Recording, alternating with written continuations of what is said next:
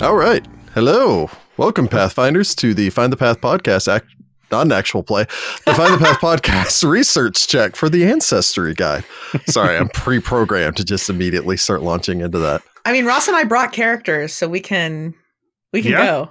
Let's do this. Okay. Well, our secret low-key, everyone has made an ancestor from the Ancestry Guide. We've recreated the people from the cover. I went android. I want to be the bug guy.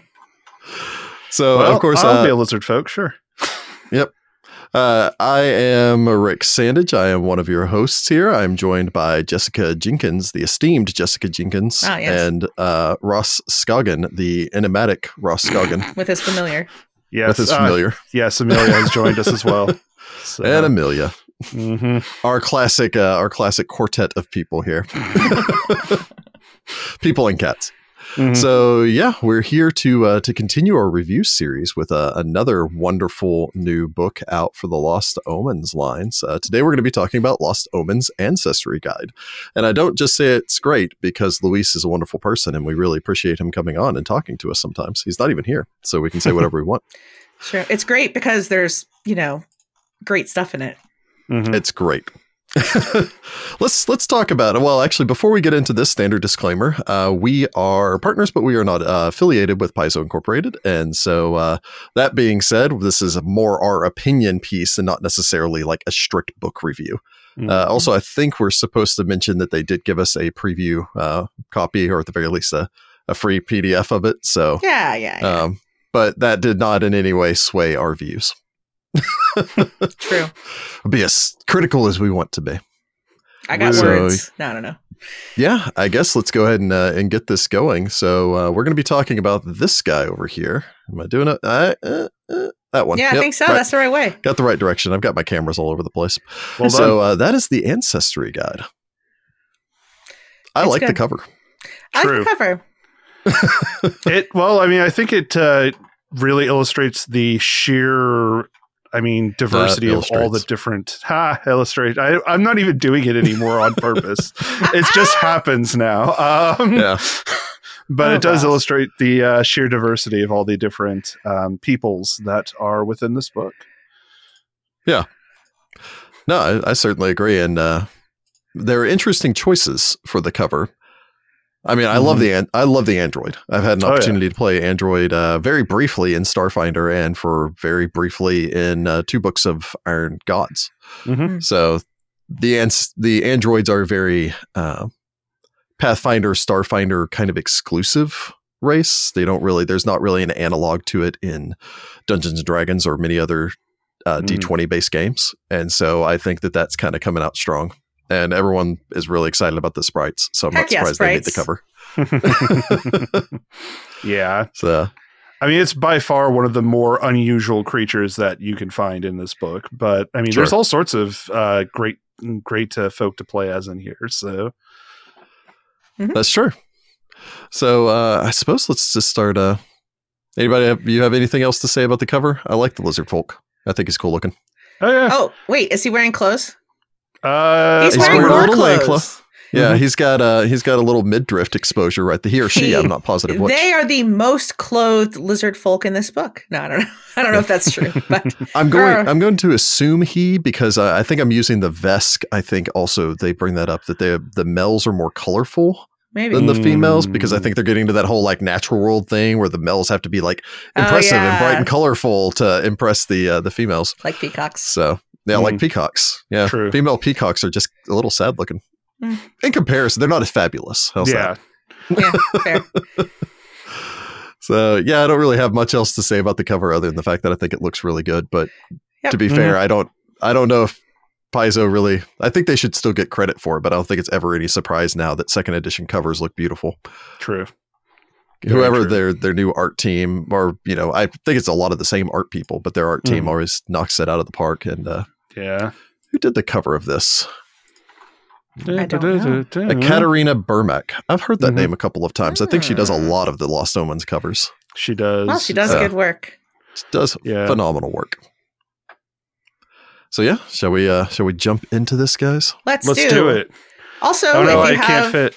If you have questions as we go, add those into the chat. we've also gathered some off Discord, and we'll sprinkle those in where they make sense. So, feel free to toss questions into the chat, and we'll get to them when we get to them. Mm-hmm. Absolutely. Towards the end is the plan, unless something crops up and it just really makes sense for the moment. Mm-hmm. So this book has 3 chapters, 4 if you count the glossary and index, and the ancestral gear, we'll talk about it, but I think it's 2 pages long, so I'm not really sure it counts as a chapter so much. But it's more or less divided into expanded ancestries and heritages and new ancestries and heritages. Yep. So I suppose let's just start with the expanded. So yeah. Russ, do you want to launch into this? Sure. Yeah, I was just going to say for the expanded ancestry and heritage, ancestries and heritages. Apologies. A lot of syllables. Yes, it's true. Very many. So these are all options for ancestries and heritages that already exist. So you won't find anything like, in this chapter, you won't find anything you haven't seen before as far as the names of that. Yeah. There is a caveat because the Azarketi or Gilman are supposed to be in that Absalom book, and that book's not out yet. So actually, this is an expansion on something that's not released. So that is very weird. It is a little weird. I'm sure part of that is just, they haven't released that book yet. Yeah, they got delayed a bunch. Yeah, I understand they're still working on it. So, Eric Mona and his precious baby. But I'm fine. Apparently, it's going to be bigger than the core rule book. Whatever. Yeah, I'm fine with it. Yeah. For more details, also, we talked a little bit about it with Luis on an interview there. So that's true. Definitely be sure to check that out if you're interested. But yeah, of course, in this case, we'll cover all of these in turn, but it's the Aasimar, the Azarketi, the Catfolk, Changelings, Dhamphirs, Dustwalkers, Hobgoblins, Kobolds, Leshies, Lizardfolk, Orcs, Ratfolk, Tengu, and the Tiefling are all in this chapter. Yes. Mm-hmm. So, and each... Oh, go on. You can go. I was just going to say they're all higgledy-piggledy in there. So there's ancestries back-to-back with heritages. Mm-hmm. Yeah, we'll talk about that towards the ends when we give our thoughts about it. I do have thoughts on that. But each ancestry gets 6 pages. Each of the heritages gets 4 pages. So you get a fair amount of information, and it's evenly distributed between them. So there's no real favorites in there. All the options in this section are uncommon, which is something I find is interesting just because it's... I'll go ahead and just kind of tackle a little bit of this now. I like that they're doing that because it means that here's a book full of a ton of options, but here's a book that the game master is going to tell you whether or not they're going to be good for the story that he's telling. So for instance, I imagine a game master just kind of come out and say, we're doing Iron Gods, everything Android is common. Or we're doing something in Garoon, so Catfolk are a common ancestry here, so everything Catfolk is common. Mm-hmm. Whereas if you're doing something in, say, I don't know. Mm-hmm. I don't really have an easy example for here where it's not something I would be like hardcore against doing. Like if you're in like Jalmaray, it might be like, oh, okay, well, maybe, orcs are rare in this case because they don't usually go there. But, if you're playing one, it will definitely be a rare option. True. The other thing, if you have the first printing of this, is they misspelled uncommon like 30 times. I'm hoping they fix that in the second printing. Yeah. Yeah, well, it's not like we're all human.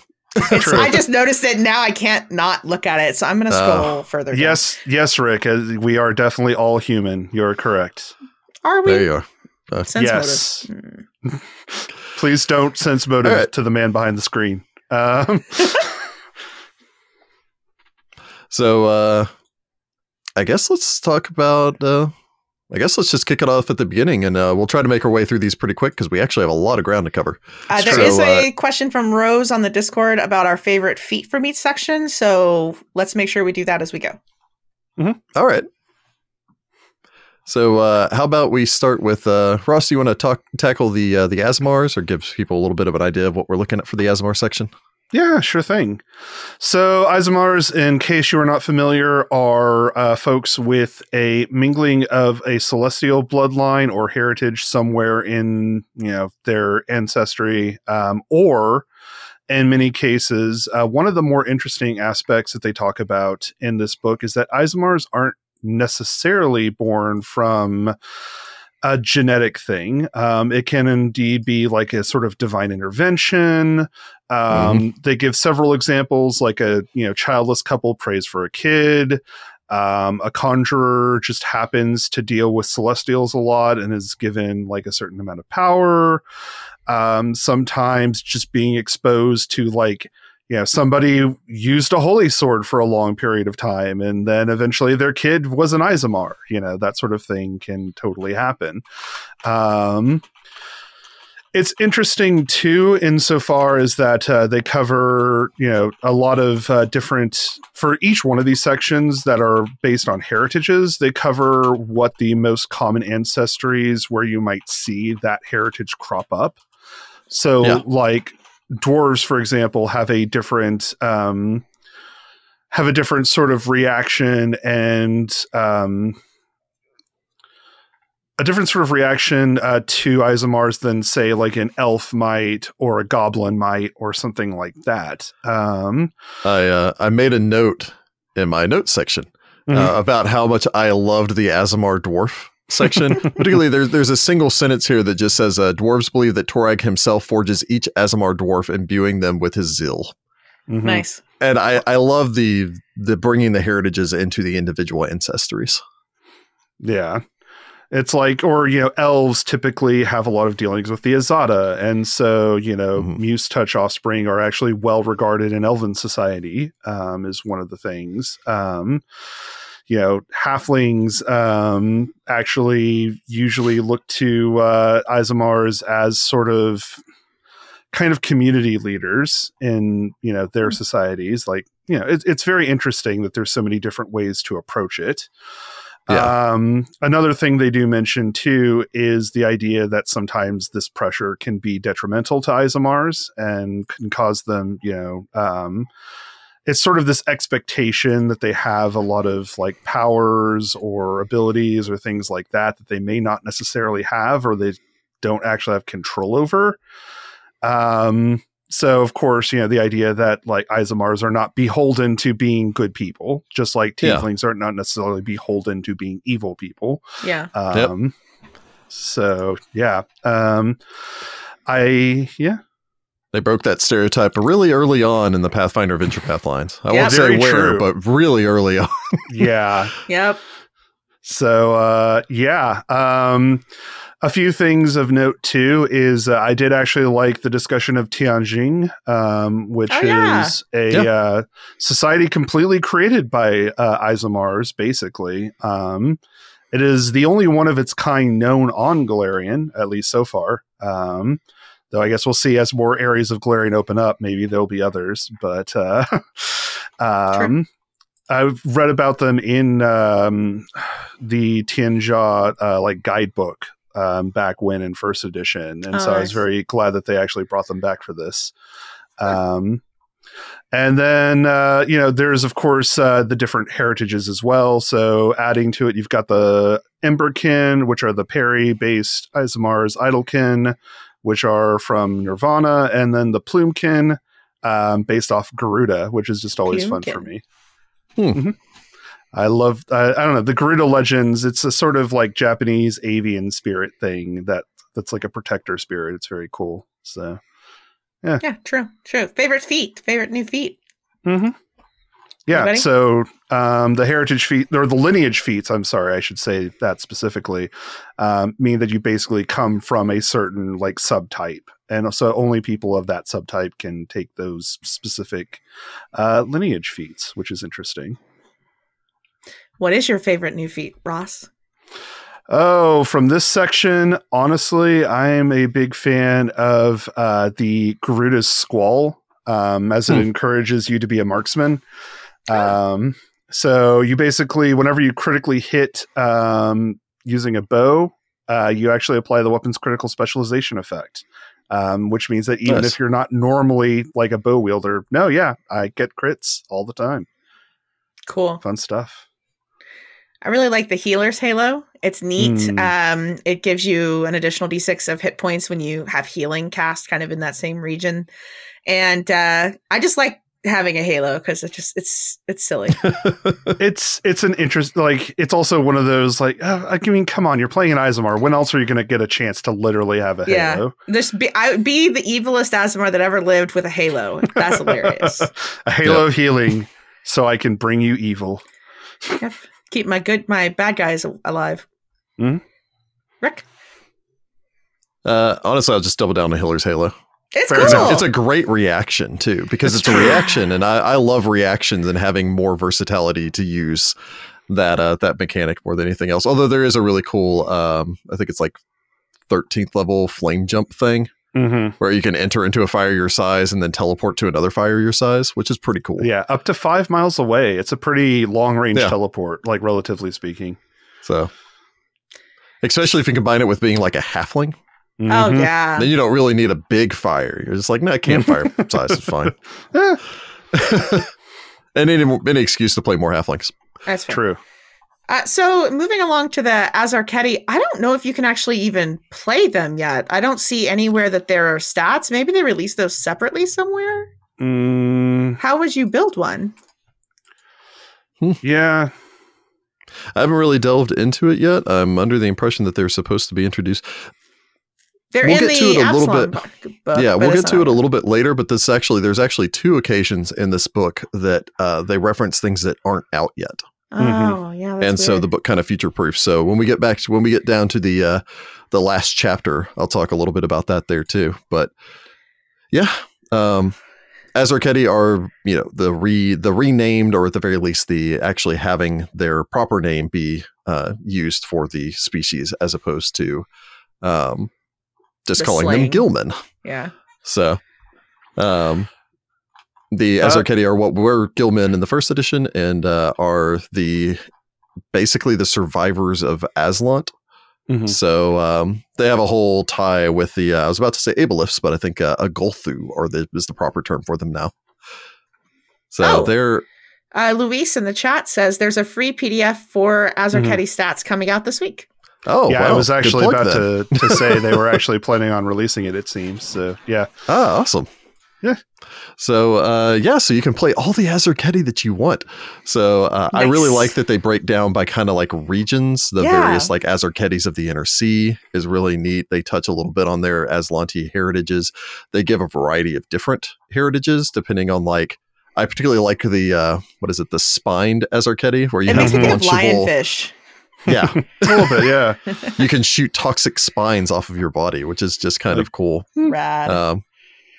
So I appreciate how they're really delving into the heritages to provide not just, I'm playing an Azar-Keti fighter.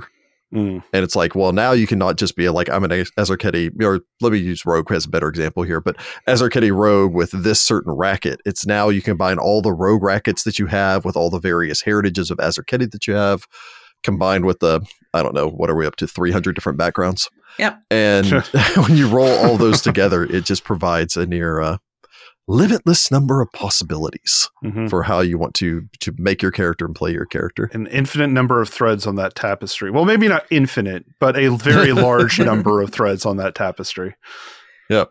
True. And personally, just because it, maybe I'm the only one that back in the day I watched the old, what was that?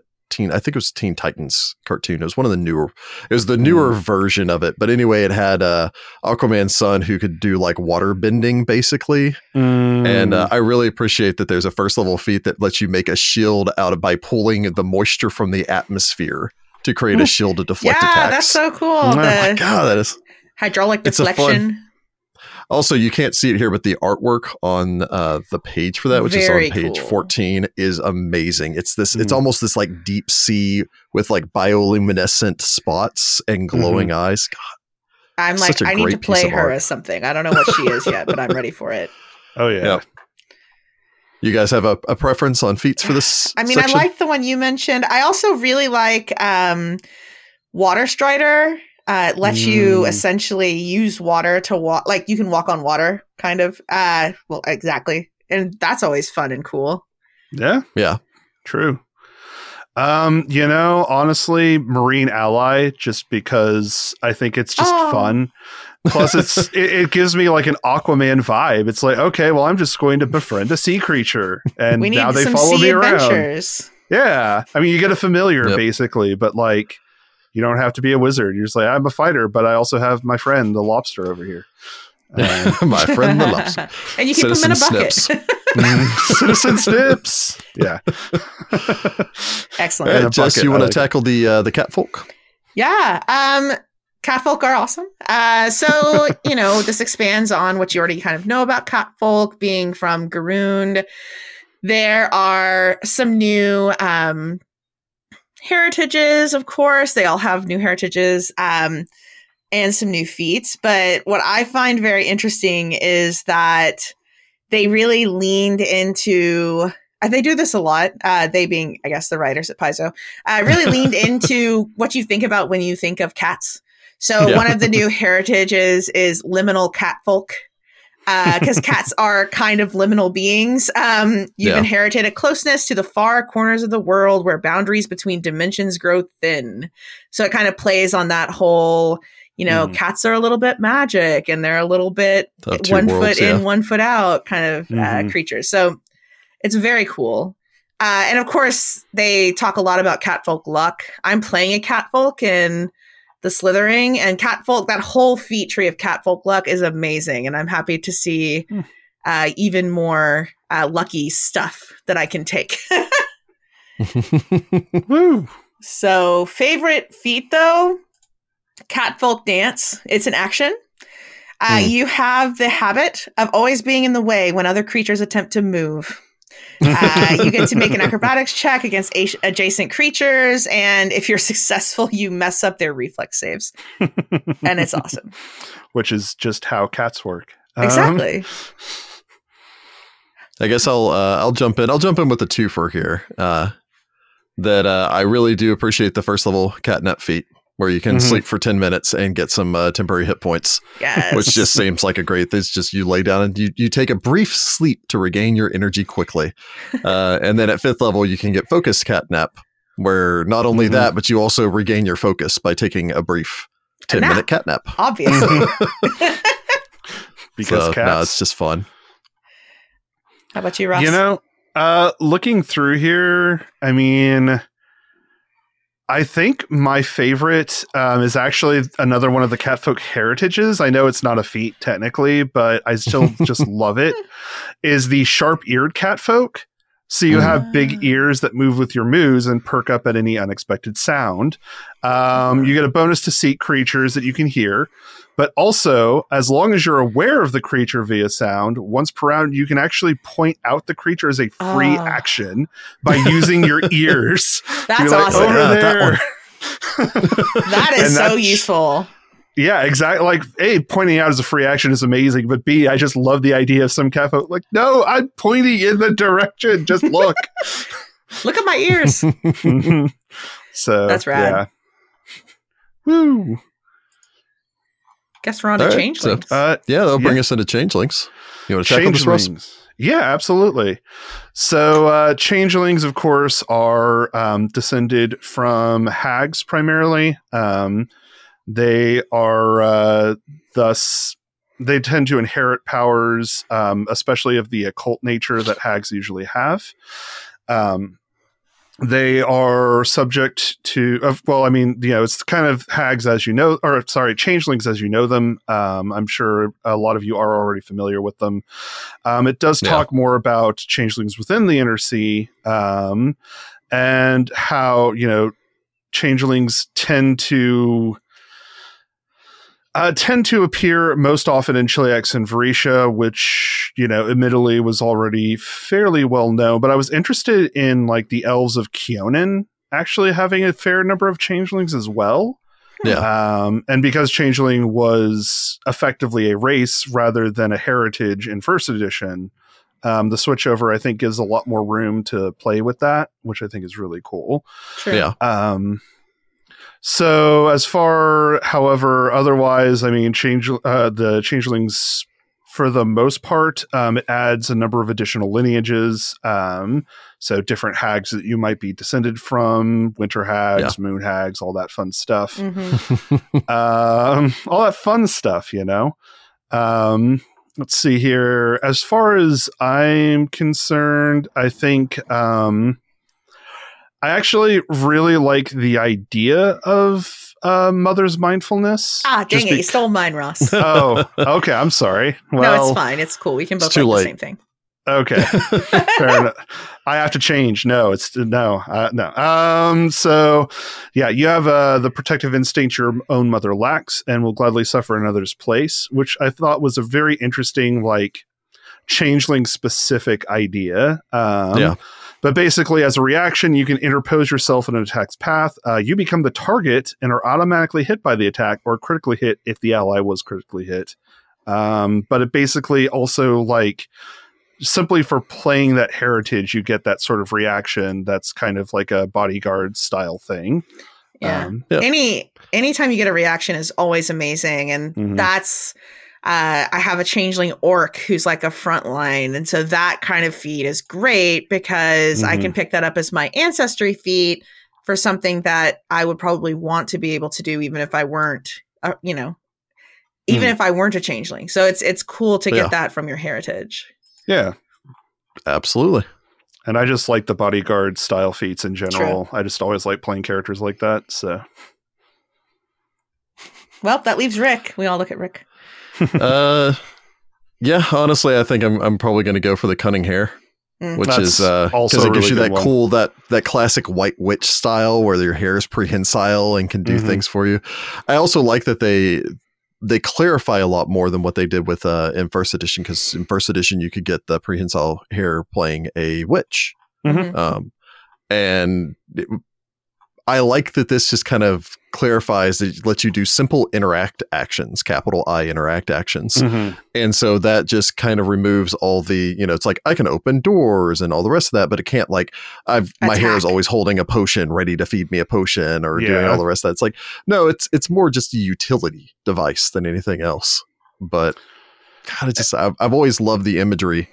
I know it wasn't necessarily that great of a movie, but there was a movie called, what was it? Forbidden Kingdom. It was one of those classic, white boy goes to the East and learns Kung Fu thing. But something Jackie Chan and I think that's Jet Li. I think it was Jet Li. I think. Yeah. Might have Forbidden Kingdom, Golden Kingdom, some sort of kingdom. Anyway, it had a cool white witch in there with old school. The CGI doesn't hold up as well anymore, but cool prehensile hair. And it does tie in for me. Ties into the common thing that changelings do have hair that grows rapidly, so they have to constantly shorten it if they want to have short hair, which is interesting. So yeah. Also one last shout out into the changeling section. They also mentioned here that all changelings are not female now. Yeah. That they're just much more common, but if you want to play a male changeling, that is an option now. So that's very or whatever. Or non-binary, however your changeling wants to identify. So I guess that brings us to the Dhampir. I know, Jessica, you have some experience with this in first edition, so you want to tackle the Dhampir in second edition? Sure. We're chatting a bit. Yeah, Dhampir are essentially your they're not half vampire, but they're vampire adjacent. And the way that you become a vampire, there's a Dhampir. A Dhampir. There are lots of different ways. And it's interesting because they, obviously looking a little bit like a vampire is not great, but they really have a lot of options for looking like the not as pretty types of vampires. So you can look like the more Nosferatu type vampire, which is cool because, there's way more than one type of vampire. No, they're all Anne Rice wannabes. Yeah, fair. Just like with the other ancestries, they go through and kind of this is a heritage. The other ancestries, they talk about, dwarves have these powerful safeguards against the undead.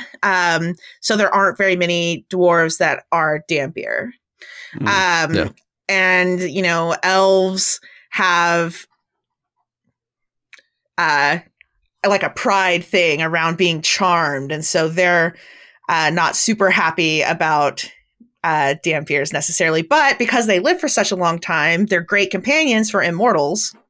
Mm-hmm. And so they've kind of got that going on. So it's interesting to kind of see some of the interplay of how it's not just everyone hates Dhamphirs because vampires. A particular note is the halfling section that talks about how the close-knit nature of many halfling communities means that Dhampir halflings are less ostracized and face less discrimination than Dhamphirs of other ancestries. And the optimism of halfling culture encourages Dhampir halflings towards friendlier, more open disposition than most.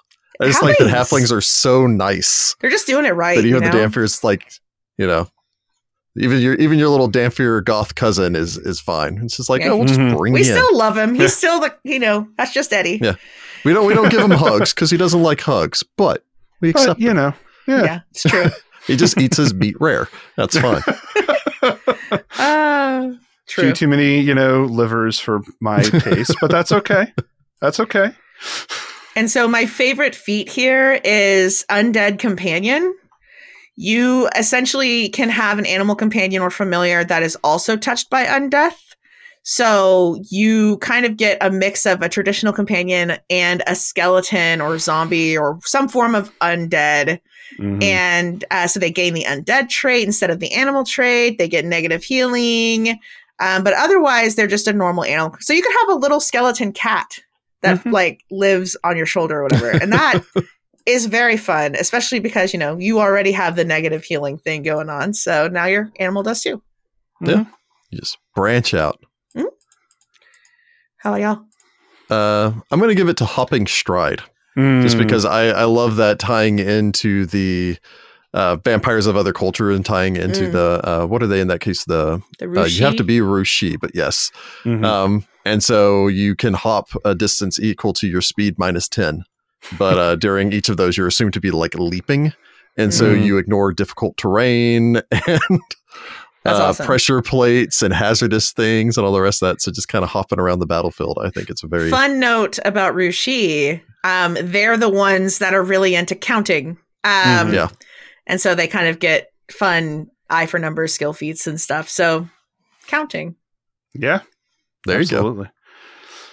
You go. 2. So now for 3. I think my favorite is actually Old Soul, just because, again, I like the consistency with a lot of the particularly long-lived or, nigh immortal ancestries getting access to. I just know more things because I've been around a long time. I mean, if I lived for 100 years, I'd probably just pick up a few extra jobs too, because got to do something now. So it's like, I think I was saying, why should elves have all the fun? Let's let the Dhamphirs do this too. Yeah. True. That is really cool. So that brings us into the Duskwalker heritage, which are basically at some point or another, powerful psychopomp said, we'll just reincarnate these people instead of, just going through this whole hullabaloo with the River of Souls and all the rest of that. Mm-hmm. And then they had children, and those children have a tie to the Bone Lands and death, which is just pretty neat without having to be a Dhampir and being undead. It's just a tie to death or psychopomps. I'm sure Jessica's just waiting for an opportunity to talk about the picture on this. I am. It's the best picture. It's some lady in a fairly creepy cult robe, but she's feeding a slice of what looks like cherry mousse pie to a psychopomp, and it is the cutest thing in the whole world. I think it's cherry top cheesecake, but maybe that's just because I love cheesecake, but it's pretty great. But either way, here is a whole slice. It's not a spoonful. She's holding a slice out. The bird is sitting on the plate with its little mask on. Mm-hmm. I don't know what kind of party they're having, but I want to be invited. Yep. And it goes into the usual thing where it talks about the various races and how they react to having Duskwalkers and so on. They have a whole lot of fun feats in this section. My personal favorite probably being the Nisoi mask, which is you basically get a mask. As many of the psychopomps use the mask while dealing with the living. Cultures believe the unmasked psychopomp's face invites death. It gives you You were trained in intimidation, gain the intimidation glare feat. And if you're already trained in intimidation, you instead become trained in a skill of your choice, so on. But I love that. You also know how to make masks like those worn by the psychopomps. Yeah, a lot of them have like there's Vance in here and Katrina's, and like a lot of the feats are named after psychopomps. Yeah. So lots of fun ways to tie all that in together. So yeah, what about you guys? Jessica, there's do you want three to different. Yeah, sure. There's three different feats that have reactions that are first level feats that are all related. They all have death in the title, which I guess makes sense for Dustwalkers. But there's one called Willing Death that's essentially an ally within 30 feet of you takes damage that would otherwise reduce them to 0 hit points and give them the dying condition. You can instead take that damage for them by an amount equal to 1 plus your level. But the reason is once you died because you valued someone else's life above your own, just as then you protect an ally by suffering in their stead.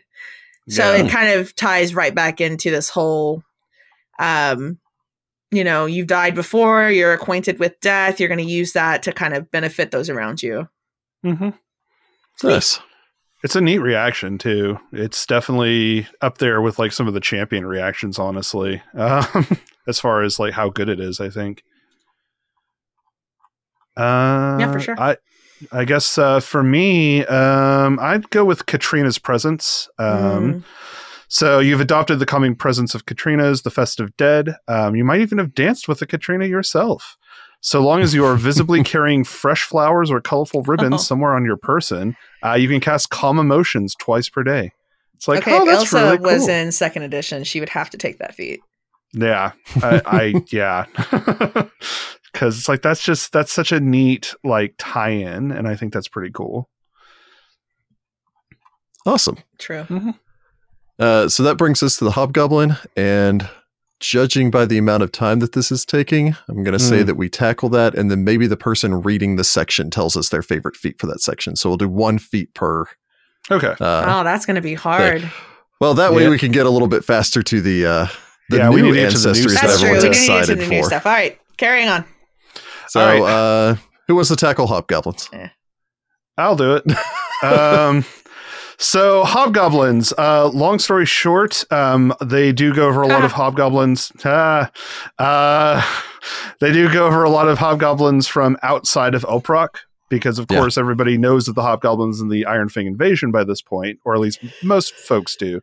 But there's definitely a lot more than just in that nation. Moreover, they talk a little bit more about how goblins deal with things in the Darklands, goblins of Tian Xia, and the Mwangi Expanse, which is very cool. A couple of new heritages, and I know we're going a little fast through these now, but I do have to mention that my favorite feat from this section was actually Runt Sage, which is basically a hobgoblin who actually tries to get along with goblins. And also to some extent understands them insofar as like why goblins do the things they do. So you actually gain adopted ancestry for goblin, first of all, but you also get a goblin ancestry feat for free for doing that. It's just kind of, I was like, oh, that's neat. Like, yeah, I'm a hobgoblin, but like goblins are cool. I actually like them. So, also the hobgoblin art, I think it's a 34 there, is really cool. Yeah, it is cool. It's got like goblin armor. Yeah, well, and it's also it feels very much like showing hobgoblins from a society that is not, Central Avestan. So it's very neat. Yeah, absolutely. You want kobolds or leshies? I want leshies, please. I kind of figured. So following that, we have the kobolds. Everyone knows your favorite cowardly little lizard people. So I know Jess isn't necessarily still a big fan of their character redesign. They got uglier, like in this book than before. Yep. Yeah. But it does talk about the various different locations of them. including having a sort of discussion pertaining towards the Sewer Dragons of Absalom, which is a nice tie back into the Pathfinder Society. Absolutely. So that's all pretty neat. And it gets a couple new heritages in your cave climber and your tunnel flood kobolds, which gives you a swim speed, which is also pretty cool if you want to play like a kobold tribe in service to any of your swamp dwelling dragonkin. Black dragons spring to mind. Mm-hmm. Yeah, they're just kind of fun. I do like the there's a first level kobold feat. I tend to like the lower level ones because I'm like, those are the ones I'm probably going to get a chance to use at some point. Which is Slither, where you're an expert at moving through extremely tight places, and you can take the quick squeeze skill feat, even if you're not trained in acrobatics. And when you roll success, you get a critical success instead. So you're very slippery. It gives me an idea a little bit, especially because their character redesign. It makes me think like salamanders or newts. Oh yeah, where it's just like big heads and they're really slippery. So I like kobolds. They're fun. I love kobolds. I just prefer how they used to look. Speaking of look, leshies. They're so cute and good.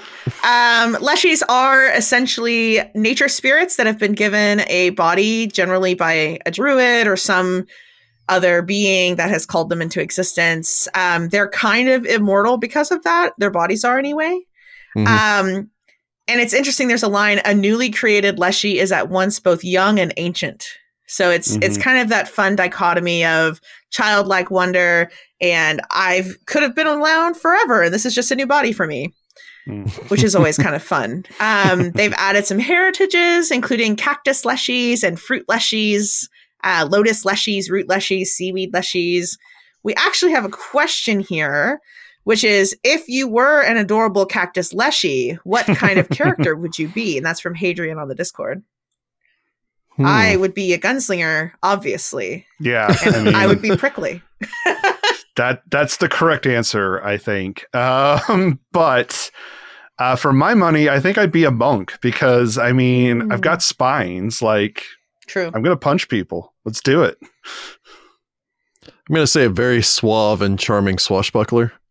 Because rapier is very needle-like to begin with, and also if you're a cactus lettuce, after you impress the ladies, you could then pluck a flower off your head. And that's nice, true. nice, that's very true. Smooth. All right, that's pretty rad. As far as favorite feat, I really like the spore cloud. It makes me think of like all of the plant type Pokemon, but you can just unleash a cloud of pollen, which is always really fun. Gloom. You can play Gloom. Yeah, basically. So that's it for Leshies. There's lots of great Leshy stuff. They're very cute. There's a pangolin piece that's adorable. If you're a Leshy fan, there's lots of good stuff in here for sure. It's true. Absolutely. You want to tackle lizard folk, Ross? Absolutely. They're naked. I'm going to give you the art reporting. That's Jessica's takeaway. I love them. Oh dear. All right. Well, on that note, so lizard folk, of course, come from a wide variety of areas in Golarion. So we've got a lot of stuff going on. A lot of them are from Garund and that sort of in the southern continent. And they do talk a lot about, the various kinds of lizard folk. I almost said leshies for a second there. Got leshies on my brain. But the different kinds of lizard folk in their society, and just how long they've been around, because lizard folk are one of the most ancient ancestries in Golarion, even though, until recently they hadn't gotten as much press. There is, of course, a lot of varied different types of lizard folk. However, they do seem to be variations on a theme, but I think that's because lizards in nature are different. They don't, insofar as that, I guess just lizards, tend to be very similar to one another, I guess, maybe. I'm kind of probably saying this wrong. Anyway. Long story short, though, there's a lot of cool feats. I think my favorite, in particular, is actually Dangle. it's a fairly high level feat, which if you have a tail, you can actually hang off of it on a surface. Awesome. And you have all of your arms and legs free to do whatever else you want. So if you're like a lizard folk sniper, you just sort of like hang off a tree with your bow, and then you're just like waiting for somebody to walk along, which would be pretty cool. Yeah. So That's rad. I don't know. I like it. I think it's neat. But so following the lizard folk, we get into the orc ancestry section, which is really interesting in that it explores a lot of places that orcs are outside of the Hold of Belskin, or just Belskin as it's called now. And it gets into like orcs in Garoon and orcs scattered across the rest of the world. And I think a little bit into even, like jungle orcs and desert orcs and so on and so forth. Like a variety of different, I want to say topography, but I don't think that's necessarily the proper term. No. But, geographic location. Geographic locations. Yes. They could be topographers. But, yeah, of course.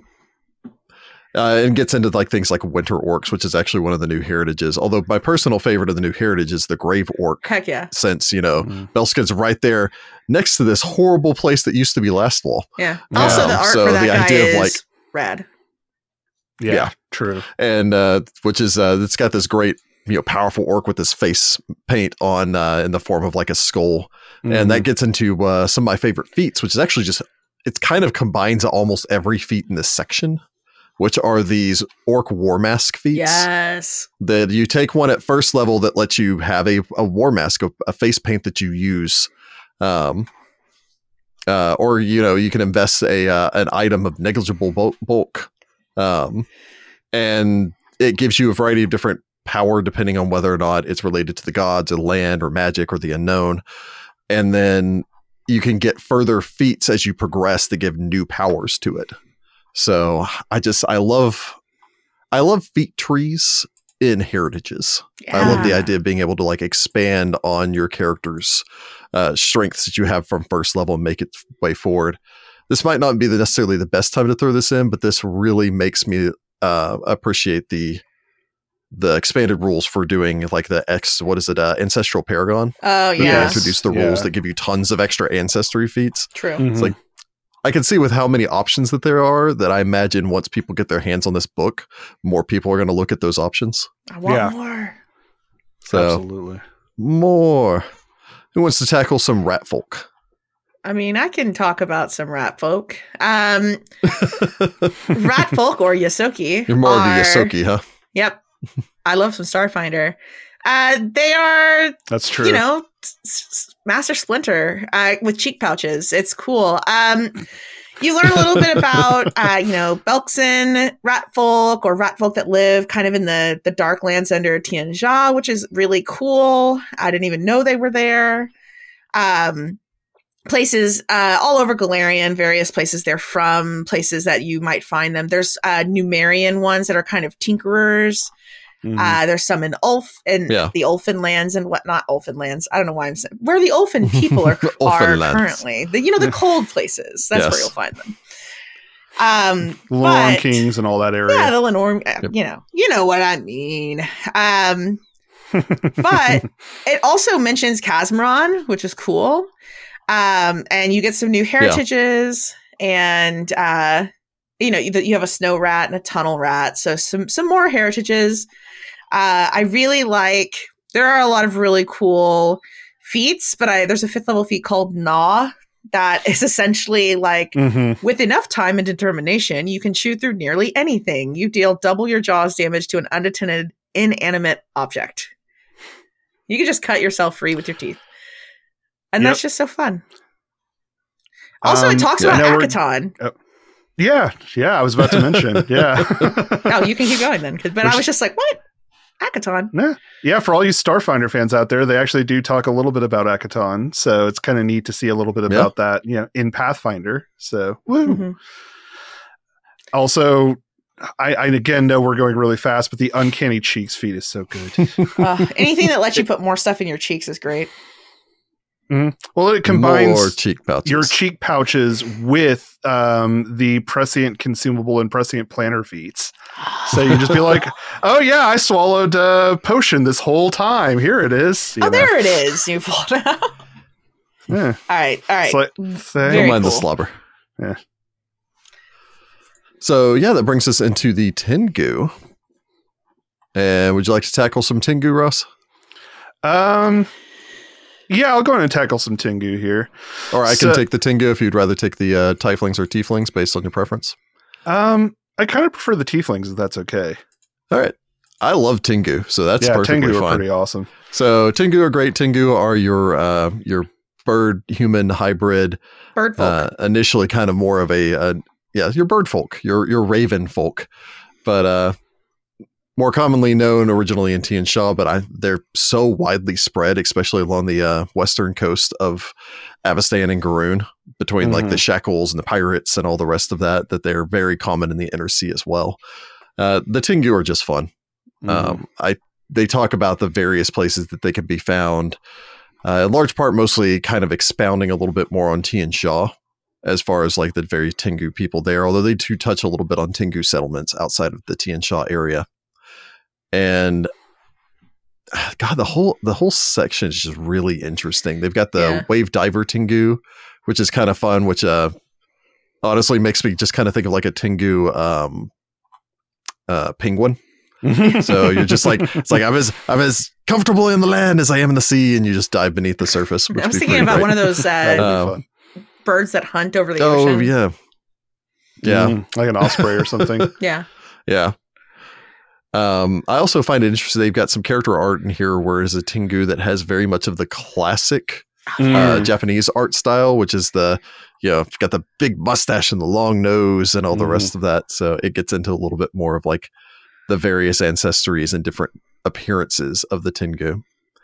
And I think Ross made a note on here, or actually I think it was Jessica made a note on here, but I very much agree. The magpie snatch feat is great. It's so funny. Fun. Yeah, it's a double action to let you snatch shiny things that catch your eye. You can stride twice and interact to grab an unintended object at any point during your movement. Yeah. So you're just like, no, just walking along and snatch up this thing and kind of keep going. Oh, shiny. Mine? But yeah. And I mean, to be perfectly honest, one of my favorite things with the Tengu is just it's not even in this book because it's in their bestiary entry, which is their I believe it's a reaction that lets them peck you in the eye. So it's like, well, that's just fine. My eye. So yeah, it gives a lot of fun new options to the Tengu, and Jinx Glutton amongst other things also. So yeah, that brings us to Tieflings and or Tieflings, depending upon your choice of pronunciation. Yes, I do enjoy Tieflings. I think they're very interesting. And so this one expands the lineage to fully develop everything that had been developed in the first edition version. So you got the Rakshasa, the Qliphoths, and the Shackleborn, which I believe are Chitons. I believe so. Mm-hmm. Yes. Velstrak, which is a chitin, is one of. Sorry. Anyway, yeah. So you got a bunch of different new lineages. It talks a bit more about where Tieflings are from besides Chiliacs, which is always good. For sure. Because, there are all sorts of different kinds. And I mean, even talks about, a little bit of, like a lot of ancient evils and stuff like that. Lamashtu, for example, has a lot of like tiefling offspring, I suppose. And I think also, of course, it does talk again about how tieflings are not necessarily beholden to be evil, much like Isomars are not necessarily beholden to be good, which is always a good thing to reinforce.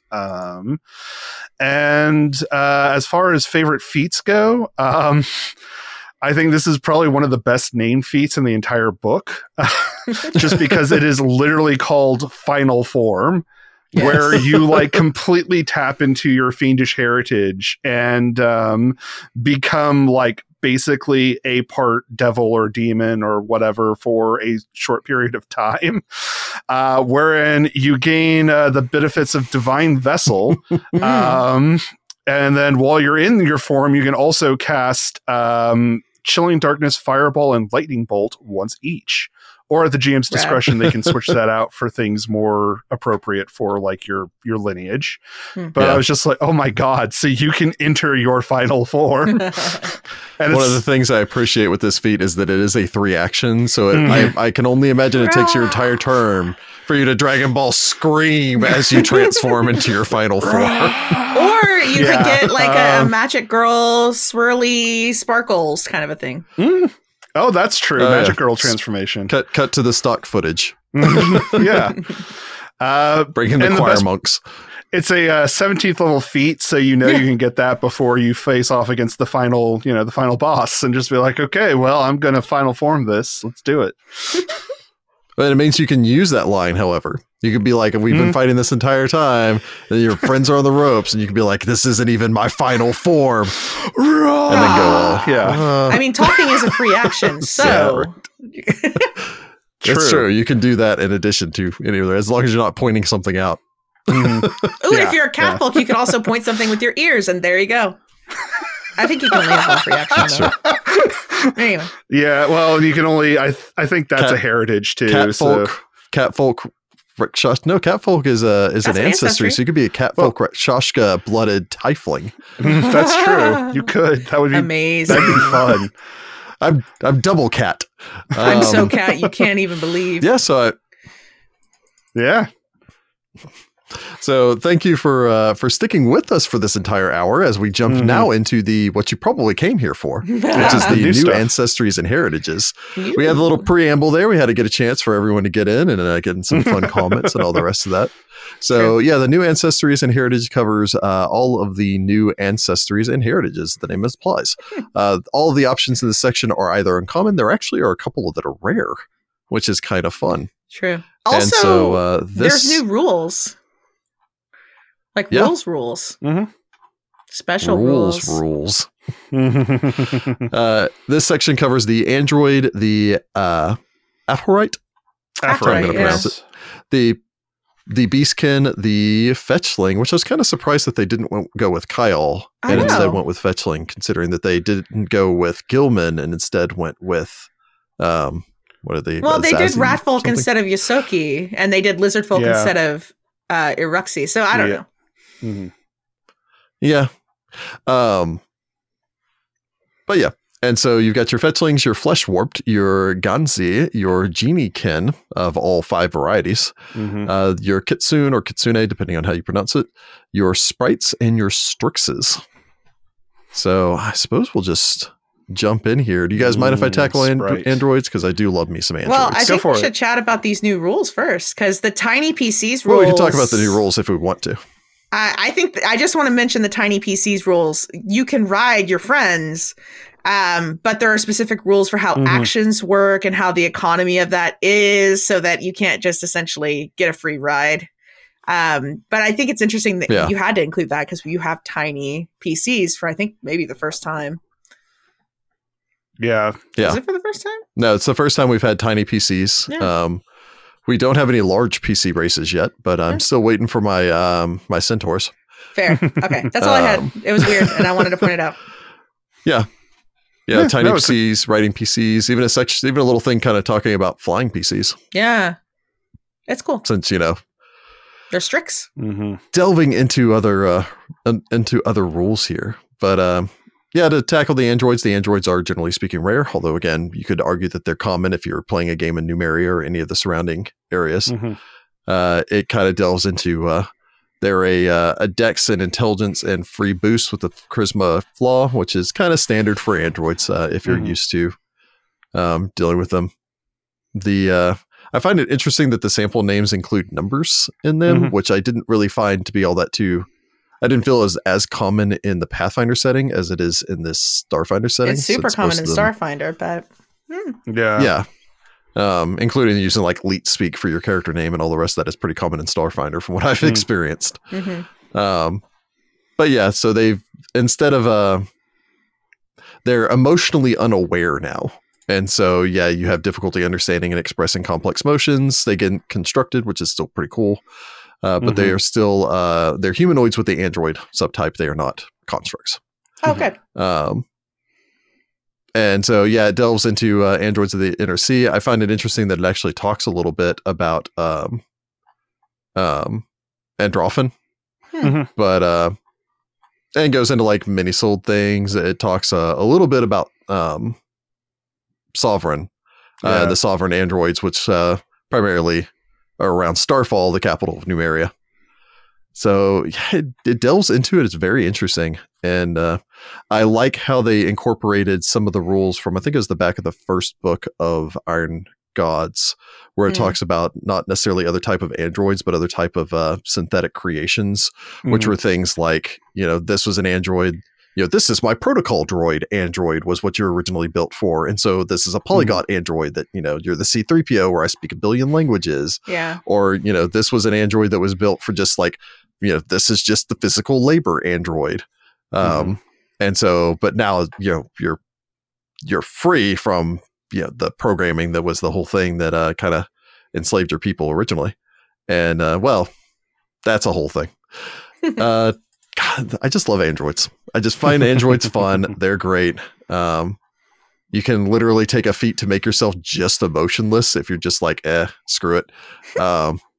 Where you basically just like, make it difficult for you to feel any strong emotions. Although personally, I just like how many of their things are so tech sounding, where these are the feats that work for it, but it's not necessarily what your character would probably call them, like the advanced targeting system, your internal respirator, your repair modules, your revivification protocol. True. But honestly, I think the fact that you can still take a feat from the nanite surge is great for a reaction. Yeah, nanite surge is great. So stimulate your nanites. It's true. Yeah, androids. I love them. I would love to see more androids in the second edition stuff. I don't imagine Adventure Path anytime soon because Iron Gods isn't that old. But androids fun. That's my takeaway. Cool. Although I will throw one criticism in this section. I don't really like the android art in this section. It's the android art on the cover is so great. Yeah. But there's something a little odd about the artwork in this section. I think they're purposely trying to make them look weird. Like their limbs are a little too thin or too long, or their faces are strange, but I don't know. It doesn't work for me.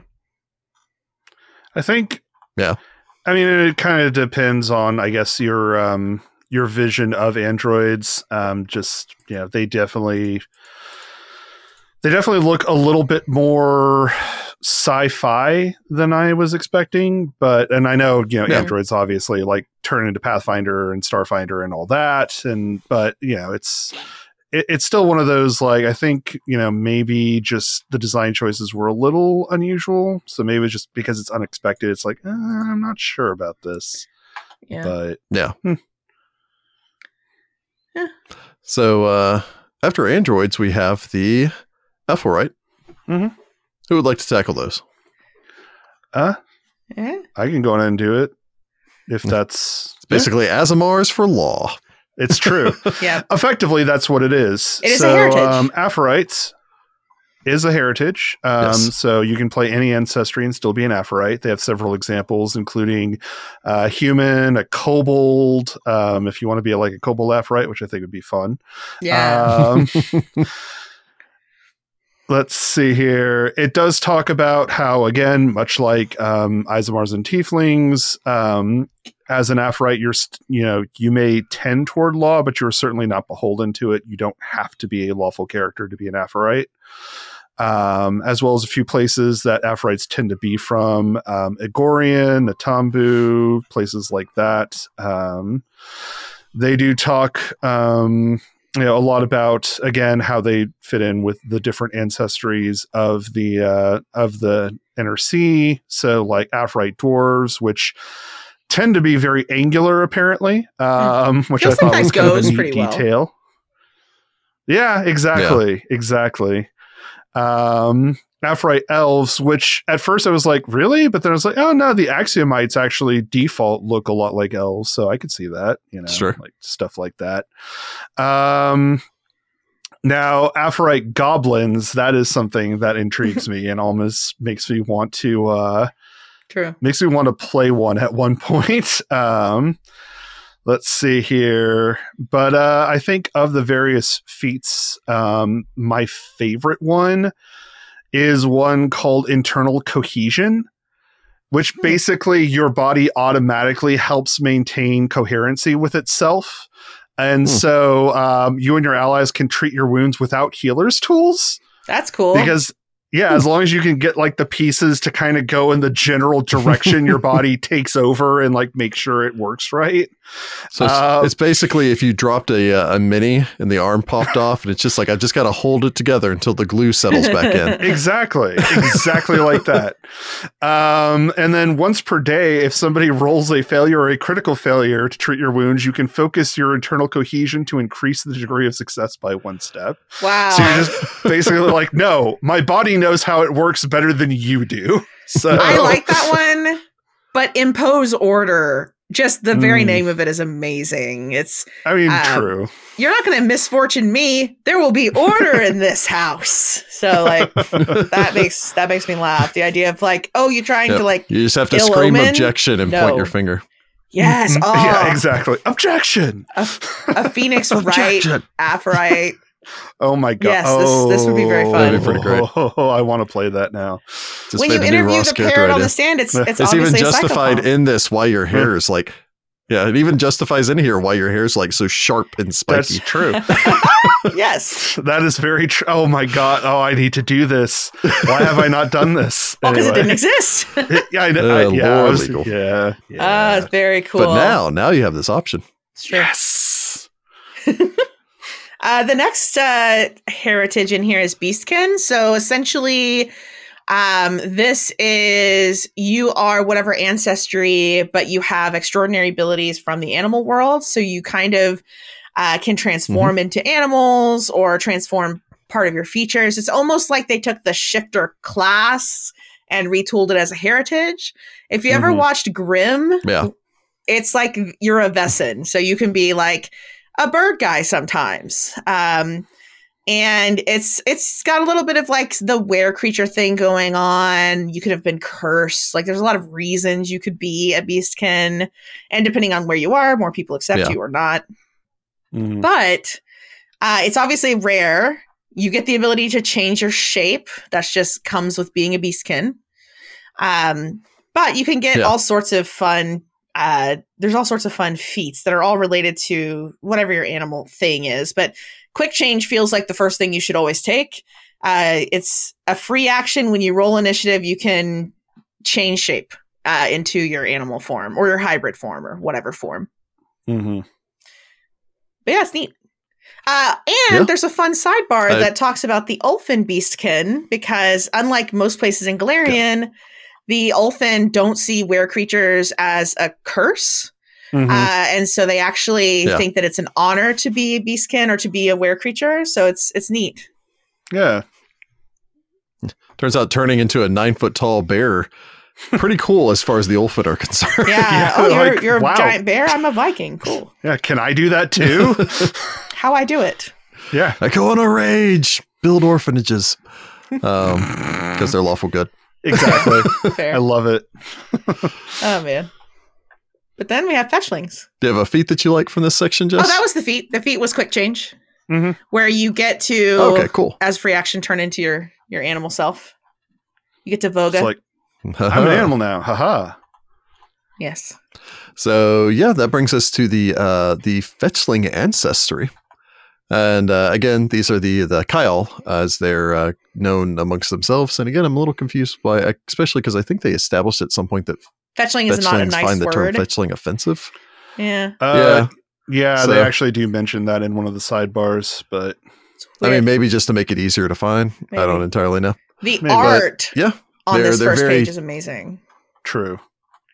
Oh yeah, She's got some great art there. I like her little plume. This is her plume and her boots are both great. She has a lot of flavor to her. Yep, they're a dex base. They get dark vision, which is always kind of hard to get. It's a little bit harder to get now it really Ancestries. Is. And dark vision is so good in second edition. Oh my yeah. But they do talk about a whole bunch of fun things, including like you get all sorts of neat shadow-related abilities. Mm-hmm. And there's even things that kind of bring into like the bright fetchlings. I keep wanting to say fletching.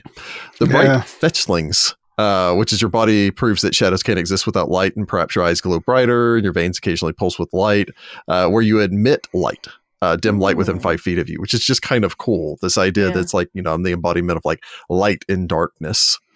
So there's a whole bunch of fun things with that, and lots of interesting ways to play around with your shadow and what your shadow can do, having your shadow move independently from you. There's a lot of fun in the way that Aasimars can have really colorful things that kind of play into their Aasimar heritage, where it's church bells ring when I walk past, or, my hair always smells like frankincense. And, tieflings are much the same way, where it's like, I can really customize my appearance. The fetchlings kind of do that with their shadow. Mm-hmm. Where it's just like, while I'm standing still, my shadow always looks like it's billowing, or my shadow bends in the opposite direction of the light, or things like that. So it's really fun how they work that together, and then work that into the feats, where you can do a whole bunch of things with your feats, where, for instance, Clever Shadow, which kind of goes back to my love of the prehensile hair, which is your shadow can perform interactions such as opening and unlocking doors and so on. So I love the idea of, it just reminds me of that scene. I think it's more perfectly encaptured in the Bram Stoker Dracula, the Keanu Reeves one. Where it's, when he comes down the stairs and the shadow goes first and is reaching out. I don't know. The shadow play thing I've always really appreciated. And it has that fun kind of creepy, otherworldly feel to it. True. Well, and eventually you can take Hefting Shadow, where you can store objects in your shadow. Yeah. Mm-hmm. A lot of these abilities, I don't think, they seem to be related to, or maybe inspired. I'm not sure exactly, but they remind me a lot of like the Lasombra from World of Darkness and Vampire the Masquerade. So I was like, wow, that's really cool. Yeah. And they do a lot in this section to expand on the shadow plane. Mm-hmm. They talk a lot about the various places that that fetchlings could be from. They talk a little bit about, what do they call it? Beacon, I think is the Shadow Absalom. Yep. Mm-hmm. Yeah. So it's a fun section, cool. And they are a fun and interesting race. Ancestry. So Ancestry. Thank you. Years and years of breaking habit. Yeah. So you want to tackle the Flesh Warped, Ross? Absolutely. So Flesh Warps are a rare ancestry. So and they should be. They're weird. They are very unusual. And you might have noticed that Flesh Warps kind of has become a sort of category in second edition, especially if you've been reading the best areas. A lot of things are classified under Flesh Warp, which, of course, it talks about a lot of the different ways this can happen. One of the most notorious ways in the Pathfinder, realm is drow flesh warpers who practice their arts on people. However, there's a lot of different ways for it to happen as well. Certain things like, living in the mana wastes can cause flesh warping, or even exposure to this strange energy that comes out of things in Numeria that nobody knows what it is. Yeah. It's radiation. Drinking some Numerian fluid. Yeah, don't do that. That could happen. You grow an extra eyeball. Oh, that's fine. You've grown a third arm. Also, I think the whole flesh warping of the idea, the strange mutations and everything else ties in a lot to Lamash 2 as well. Particularly early on, again, in the Adventure Path lines, not to spoil anything, but you have to deal with some crazy mutations because of Lamash 2 as well.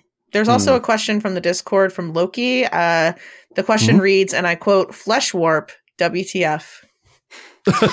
I think so. The flesh warps are, it's interesting to have that because it is sort of like a, one thing that I think it was actually Rick who said this, so I'm going to say it and take credit for it. But one thing that Rick mentioned is that they kind of reminded him a lot of the it's an old school creature known as the Mongrel Men.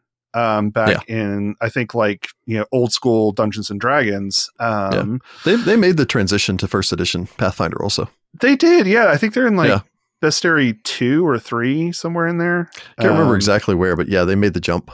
Yeah, but anyway, it's kind of the idea of playing a character that is sort of this hodgepodge of a variety of different things, but I think it's a lot more interesting way to deal with it. The sort of idea that, a lot of the flesh warped aren't necessarily, it's not an ancestry in the common way we might think of it. It's sort of a thing you become or are, rather than a thing you were necessarily born as all the time.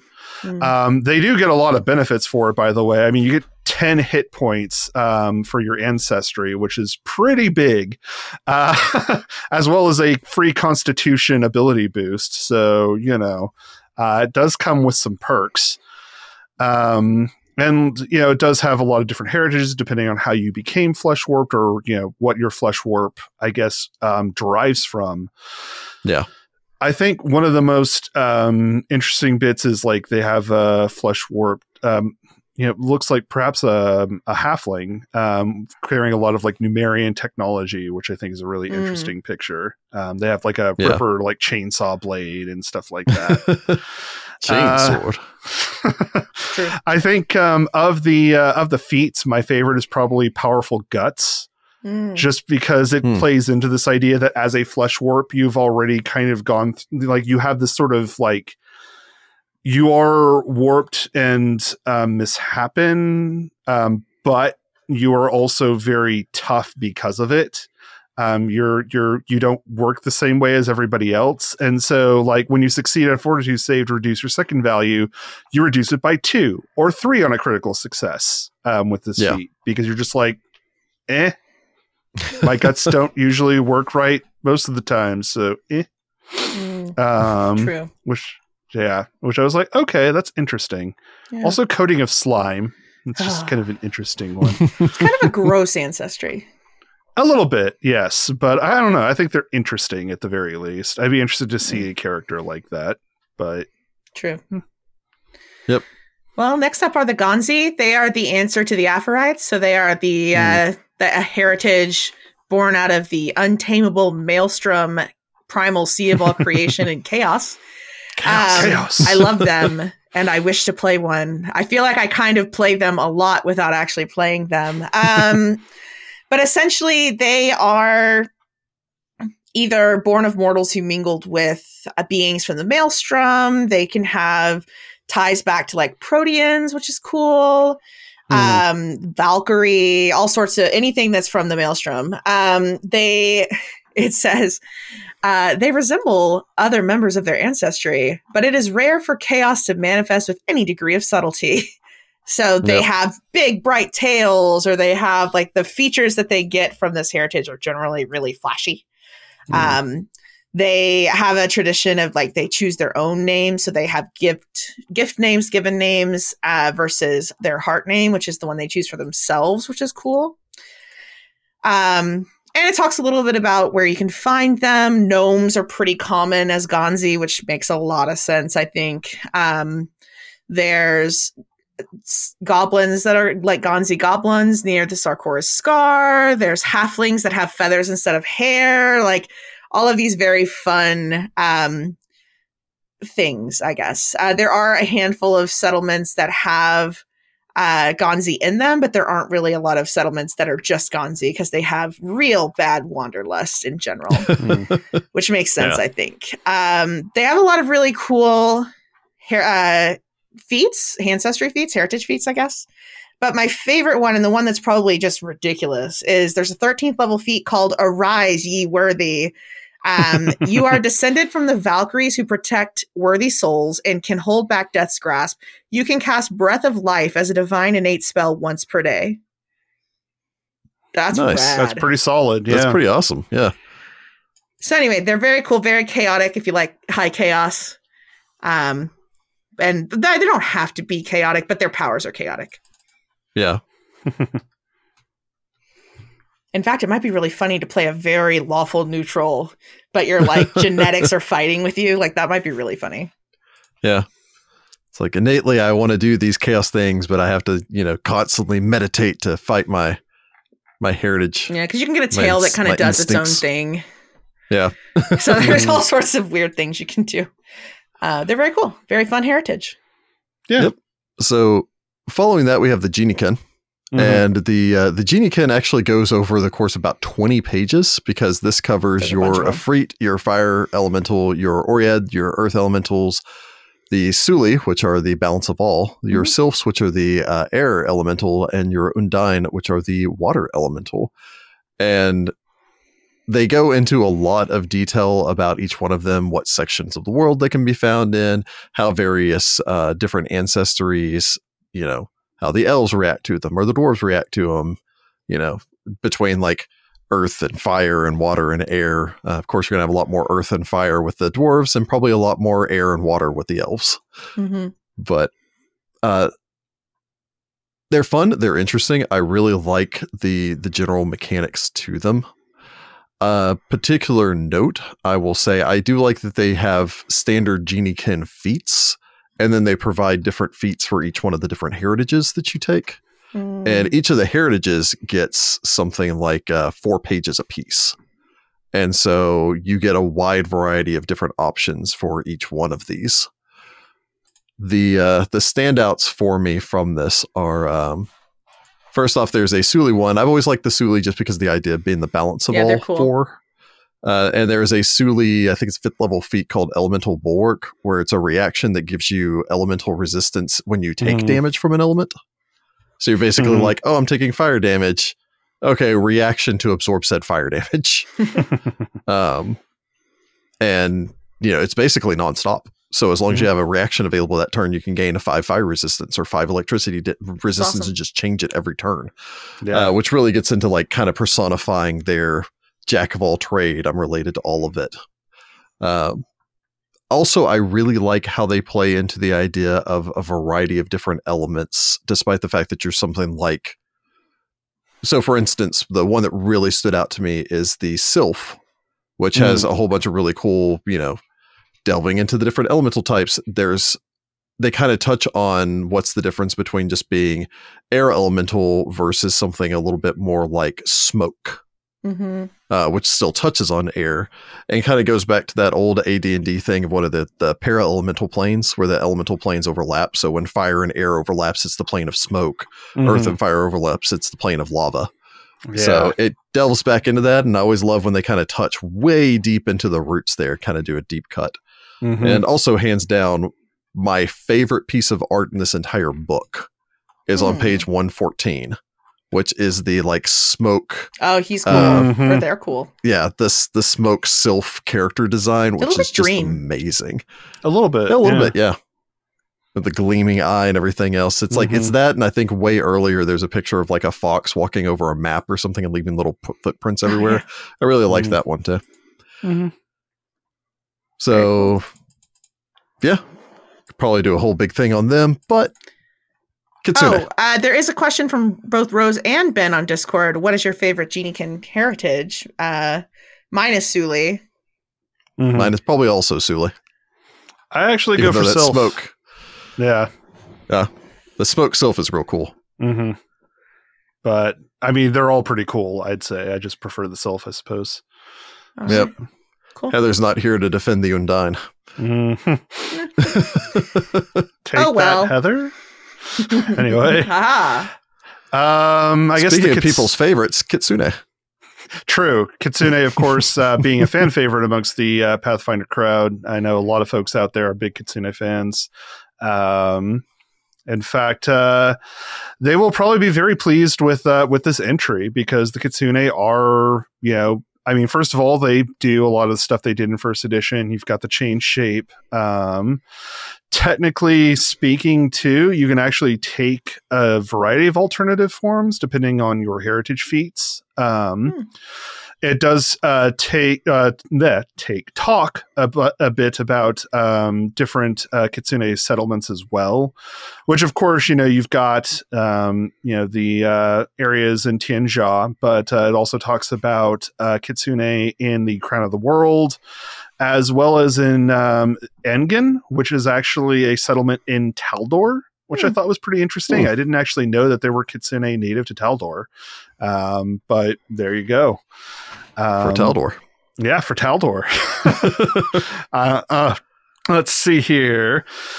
So there's a number of different heritages which sort of focus into what your tie between, kitsunes, of course, are that sort of bridge between the spiritual and the physical.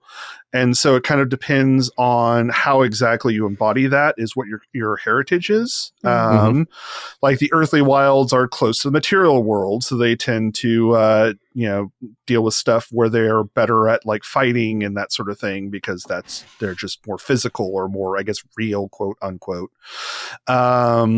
Whereas like the Celestial Envoy Kitsune are more strongly divine empowered, and so they can actually invoke like protections because they're closer to the spirits that all Kitsune technically hail from.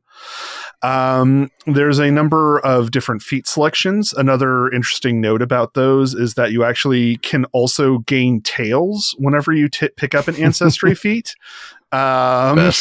Yeah, so instead of like in first edition they had that feat specifically for you gained a tail with like some corresponding power. Now as you gain ancestry feats, you also grow additional tails if you choose, although it does say that it is optional. You technically don't have to. So if you just like the idea of one tail and prefer it, there you go. If you want to go for a full 9-tailed fox thing, there you go. Oh, there is a question. Yes. Rose on Discord asks, thoughts on Frozen Winds Kitsune, specifically being I live in a cold place, but then changing the magics they get to deal cold damage, therefore making those feats less useful in a winter campaign. So let's see here. Interestingly enough, the heritage itself doesn't actually change your spells. You just gain cold resistance and treat environmental cold effects as if they were one step less extreme. Let's see. Though, interestingly enough, I think there is a feat you can take for that. Let me see if I can find that. Maybe I have that confused with something else, actually. While you're looking that up, I think my general thoughts on it is sometimes it's okay to just have a theme where it's just like, I'm from a winter area, I get cold things. Maybe that makes me less effective against magical creatures in my area. However, it's every creature in your area is not going to necessarily have the cold effect, and sometimes it kind of plays to the theme. So I don't necessarily think it's a bad thing. It might not be, mechanically speaking, the most beneficial. It's kind of that whole thing of if I'm going to be doing something and I'm going to be fighting against fire elemental stuff, then I want to play somebody that focuses on cold elemental stuff, despite the fact that I come from a desert area and a school of magic that really focuses on fire. So because the trade-off is you have cold resistance. I actually don't see anything about it changing your damage type either.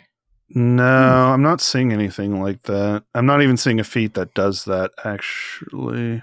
But I mean, maybe Rose knows something more than we do. Maybe. Or it could have been, maybe there was an option in first edition that's like that. I don't know.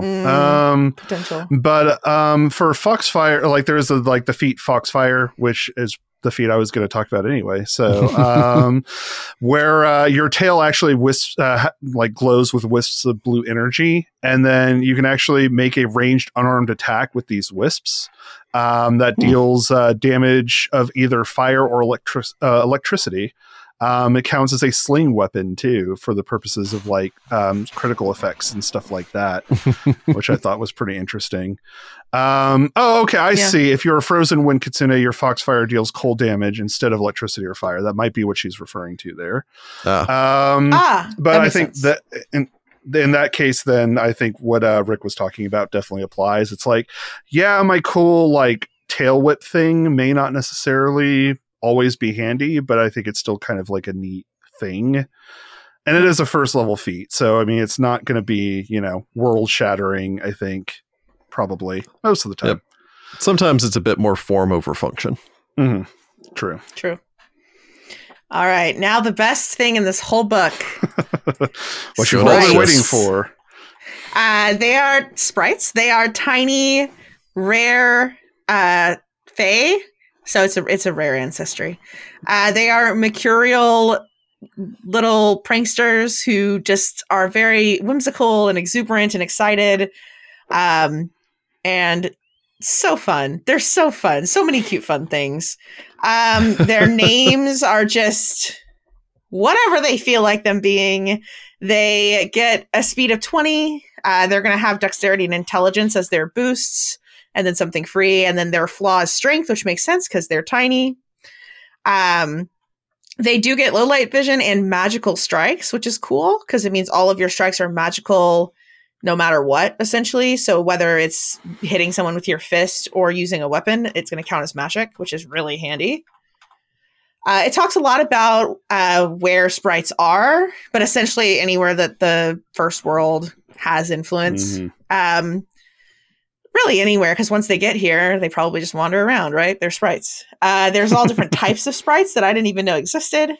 There's Draxies, which are like little fairy dragon looking things. There's the kind that are like your common like firefly sprites, the way you think about sprites as a classical thing. There's Griggs, which play, that's the guy on the cover with the cricket legs. Mm-hmm. There's Melixies, which have the little wings. Nycteras, which are the best ones because they are bats and they are adorable. And there's Pixies, which are like the trickster types. So those are all the heritages. There's also like Luminous if you want to like shed light as a torch. There is a heritage for you to take. Mm-hmm. You can, the all feats are amazing. Fantasies. I can't even, there's a feat that lets you take a corgi mount, a corgi specifically. Yeah. They are magical. There are so many good ones. There's one called Catchy Tune. You create a tune so catchy your foes can't help but dance along. You get to make a performance check against their will DC. And if you're successful, they are slower because they're dancing. So there's lots and lots of very fun Fae things that go on here. But my favorite piece of art in this entire book is on page 130. And it is one of those little, I forget where the bats are from, but they're the ones that are white and they have the yellow like ears and nose leaves. But he's a little sprite bat guy with little bat armor with his hood off, but his hood has a place for his ears and he has a crossbow. It's amazing. I already told Rick if I die in our second edition campaign, I'm playing a Draxie, a sprite, a little bat friend, Nyctera sprite. So it is rare, so I'll have to it is rare, so I'll have to consider it. If you kill me, your punishment is I get to play a sprite. They're so cute. I'll wade into that a little bit later on in my views on like the rare and the uncommon for this, and honestly why I like it. But anyway, they are fun. They're so ancestry, cute. Though. They're so good. So, and that leads us to the last of the new ancestries and heritages, which are the Strix. I was very excited for the addition of the Strix in here because they are kind of a quintessential Pathfinder ancestry. Yeah, they're cool. I've always been intrigued with them since they were since probably the first time I read about them, which I think was in the little thin, was it Chiliax Empire of Devils or something book that they put out way back in I might have still been 3.5 days back then.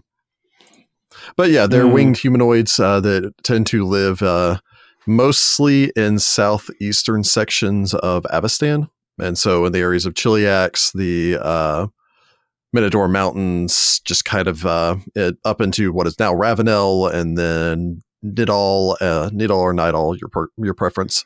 And then further east, I think all the way into maybe Isger.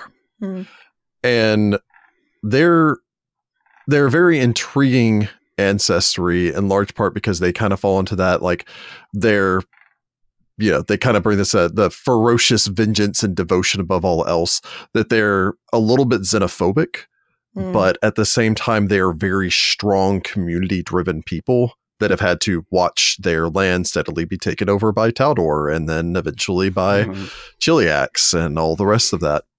So I find them a very interesting choice and a quintessential Pathfinder ancestry. So they're winged humanoids. And so it kind of gets into the whole idea of having a PC that can fly. Now, importantly, they can't fly from first level. I think at first level, you can take a feat that means that you can slow fall, no matter it's the equivalent of feather fall, no matter how far you fall from. You then get to the point where it's like you can fly for short periods.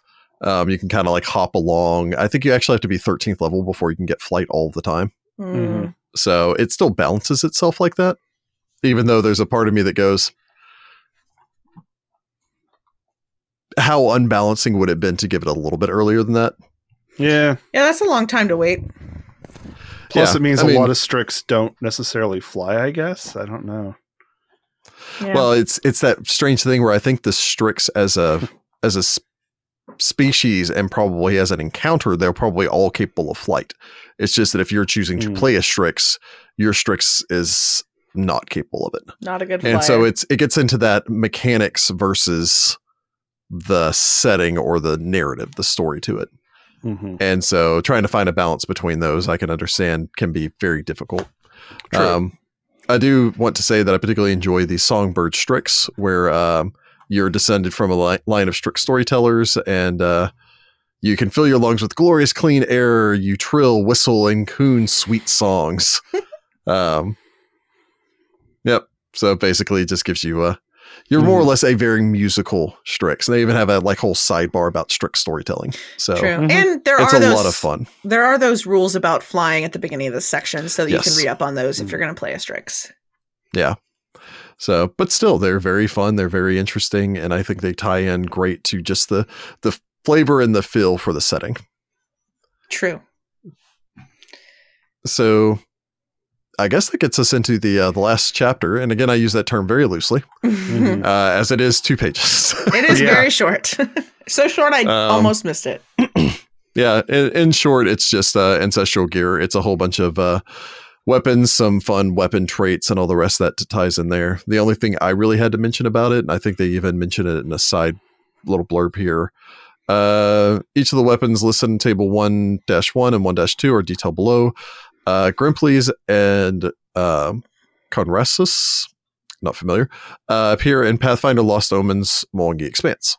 So it's another occasion where they're actually talking about something that's not even quite out yet. It's kind of future-proofing it. And it's a lot of there's only maybe 15 weapons given, and at least 3 of them are for Grimplies, which is a pretty hefty proportion, all things. It almost feels like they'd finished this, they'd also finished that, and then realized we actually want to include more Gripply stuff, but we don't have enough room there, and that it kind of felt like they needed the extra material for this book. Yeah. Not necessarily as too much of a dig, but it's kind of interesting. There are some cool things like the Whip Claw, and I do like the Wish Blade and the Wish Knife. I want a tricky pick. Tricky pick. It's a kobold weapon, and it's it's full of different little traps and stuff inside of it, which is why you can change it to any of the attack types. It's amazing. Yep. That is really cool. It's it's my pick, but it's got a hammer on the other side, and also I have a tiny little knife that pops out the bottom like a switchblade. There's a spring-loaded knife that just pops out, and it's ha-ha, gotcha. Yep. So It's a very kobold weapon. I mean, it literally is a kobold weapon. It is. But so yeah, and then after that's the Glossary and Index, which is cool. Yeah. I think it's 4 pages. There's a lot in the Glossary and Index on this one.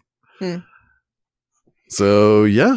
So do we have any questions that we were not able to address whenever we were going over the other stuff? We do. Or we could give our closing thoughts, whichever we prefer. We have, we've already talked about the Gripply's thing. We have, if you could rebuild or change one of your current characters with new things from this book, what would you change out? I would maybe make Grim and Aasimar. I think it'd be kind of an interesting direction to take for him. Especially one of the Aasimar directions that's a little more related to nature, because Grim, while he is kind of classic dwarf and all the rest of that, he loves seeing things grow and, planting his trees and watering his garden and all the rest of that. So kind of connecting a little bit more with that side. And that, again, I love the whole like mythology that dwarves put around them where it's like they were forged by Torag himself. Yeah. Mm-hmm. I would have begged really hard to play a sprite in Hell's Rebels. Mm-hmm. I'm actually pretty satisfied with Nicolo as is, but if he were in a different campaign, I might have made him a Kyle or a Fetchling. I think that would have been pretty interesting. I mean, I really like Adria. It's just that I really want to play a sprite, and we only have one 2nd edition game, so... At the moment. I guess Clove could be a sprite. Oh, yeah, true. Clove might actually work better as a sprite. That would be cute and weird. Oh, that would be amazing. I want to play a sprite barbarian. Okay, I'm in. Never mind. Clove will be a sprite. That's what I would be. That's what I would do. Or a thimble as a helmet. Oh, my God. I'll use a pine cone as a bludgeoning weapon. Yeah, why not? Awesome. It's a mace. I'll attach to a stick. And that was from Not So Free Willy. The second question... We've talked about this a little bit, but Lewis on the Discord asked what feats have the best naming. We talked about all the great names as we went, but I didn't know if there was one specifically you wanted to mention. I mean, I think just for the pure punniness of it, catnap. Yeah, true. It's like, hold on, guys, I need to take a cat nap. And it's like, I lay down for 10 minutes, I get back up, good to go. I mean, Final Form was great. Yeah. Final Form. Oh my God, it's so good. I love it. Winglets, I love it just because it's like it's a kobold and you get little tiny wings and it's neat. Nice. So, yeah. If you were going to create a new PC on the spot, which ancestry from the book would you choose? Ooh. Tough one. Let me beat a horse. A sprite with the Gonzi heritage. Oh, jeez. Chaos. I think personally, I'd probably lean toward orc because I really like how the orcs are developing. I like orcs. Yeah, they're cool. I'm with you. But if of the new ones, maybe an android would be a lot of fun. I kind of like it. Yeah. I'm not gonna lie, I really enjoyed reading over the Strix section, and so I think playing a Strix bard. That'd be cool. That just kind of goes around, just whistles, kind of one with nature. Maybe a bard with the druid dedication, and I kind of Disney princess that as I walk out and little birds come down and land on my hands. Oh man, that'd be amazing.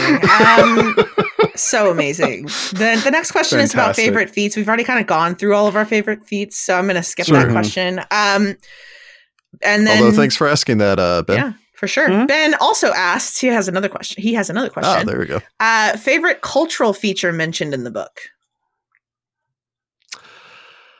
Oh, I think I already mentioned the dwarves, Asmar dwarves thing, which was great. So I'm going to go with the Ulfin Beastkin sidebar. I thought that was really interesting. I thought that was really, especially when they mentioned like having long houses to lock werebeasts up in for the full moon so they don't hurt anybody. Like where they just throw giant feasts, so there's so much food in there they're not even interested in leaving the longhouse. I'm like, yes, that's I love the idea behind this. It's so fun.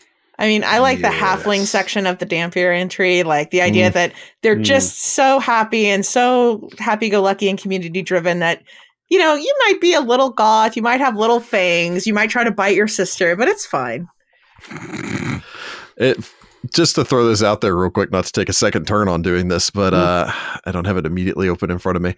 The Tiefling section where they're talking about halfling Tieflings talks about how much...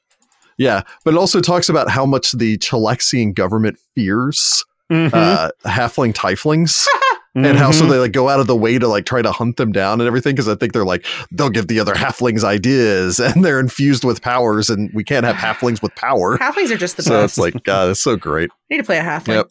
One of these days, all halfling campaign. Yeah. Yes, let's do it. Everyone can take whatever heritage you want, but all halfling campaign. Yeah. Oh, that's rad. Yeah, sounds fun to me. You know, I think I like a lot of the expansion on Tengu of Golarion. this isn't necessarily because it's partially given to the feats, but I do like a lot of the references to like the Tengu mythology and like the origination of that. Like the feather fan is one of the things you can get. You can actually get like you can actually make it as a magic item that only you can use to use your Tengu magic, which I think is great. Like that really ties into like some of the original Japanese legends, which makes it very enjoyable for me. Yeah. And those are all the questions I have. I don't see any others in the chat. So we can do our final like closing thoughts if you want. Yeah. So generally speaking, I would say that I'm probably 95% happy with this book. Like the only small beef that I might have with the book is that tiny third chapter, which is I would have liked some more. I would have liked some more ancestry weapons for ancestries in this book. Yeah. Also, if I'm going to nitpick, I like the layout choice to divide the expanded and the new ancestries between the first chapter and the second chapter. That way, if you have a character that you want, more options, you can go to the first part. If you're making a new character, you can go to the second part. I like the way that works. However, I think I would have preferred if the ancestries and heritages were separated inside of the chapters in the same way. So if it had the ancestries at the front and then the heritages at the back, or vice versa. Yeah. I mean, either way is fine. It's just, because it feels like it might have been a little bit easier especially if you're directing a new player, that's something, if they played through a game before and then they kind of come back and they're like, well, I'm wanting to play an orc, or I'm wanting to play a halfling, but I want to do something new with it. It's like, you can play a halfling and you can have some of these options. Little known fact, Heather loves elves. And so being able to go, okay, Heather, you can play your elf, but look at all these options now. Yeah. So that would be a little bit more usful to her, I believe. It's just kind of strange. I can imagine they might have had a lot of arguments about how to lay that out, because that seems like one of those, somebody made that call and it doesn't feel like it could have been unanimous. I could be wrong. But if I worked at Paizo, I would have been like, are you sure? Yeah. It's it's a big gripe because it impacts the way that you're able to easily find information, but the content is so good that like, who cares? True. Yeah. Well, again, that's why I'm saying I'm 95% happy with this book. For sure. Do you have any thoughts on that, Russ? Or? I think as with a lot of the Lost Omens books, I know that there's always like this sort of idea that some of these books are crunchy or that sort of thing. And certainly this book is crunchier than some of the other Lost Omens books in that, a lot of it is feat choices, heritage choices. Yeah. However, it doesn't feel like, to use the term splat book, it doesn't feel like one of those. It doesn't feel like we've just put it in a bunch of options. Some of them are maybe balanced. Good luck. Like there was a lot of thought that went into each one of these choices.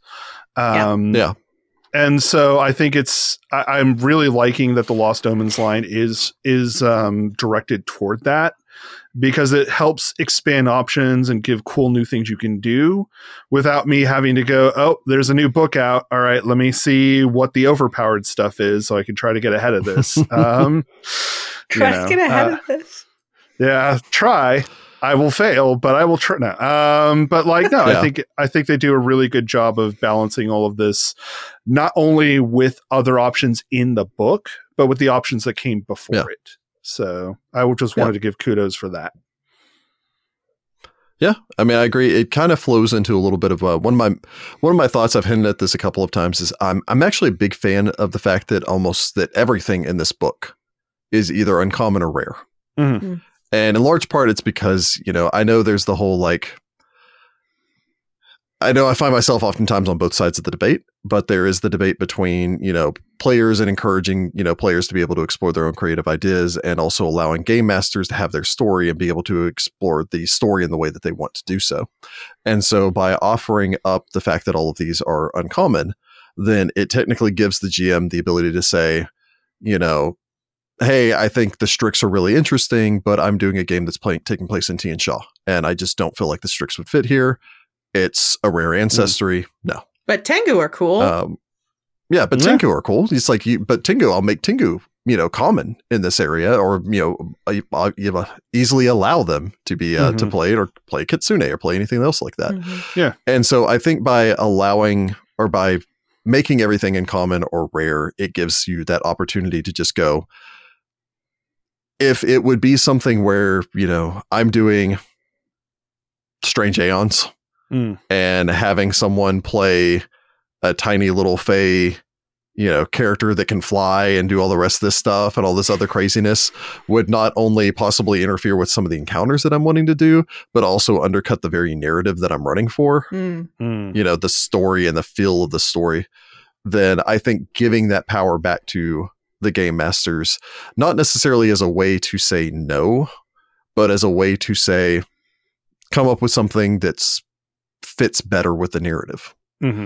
So gives you an opportunity to work with your players. Yeah, and I'll also say that I've been converting a 5e module recently into 2nd edition, and it's really nice because if I'm going in and I want to find a scroll or a wand or some magic thing, I can just look at that uncommon rare stuff to give them, because that's something that's like they wouldn't have taken. It's there. And because it's rare, it's something that it's like, well, I didn't even know that existed. Cool. So it's kind of, it's fun when you're picking treasure too.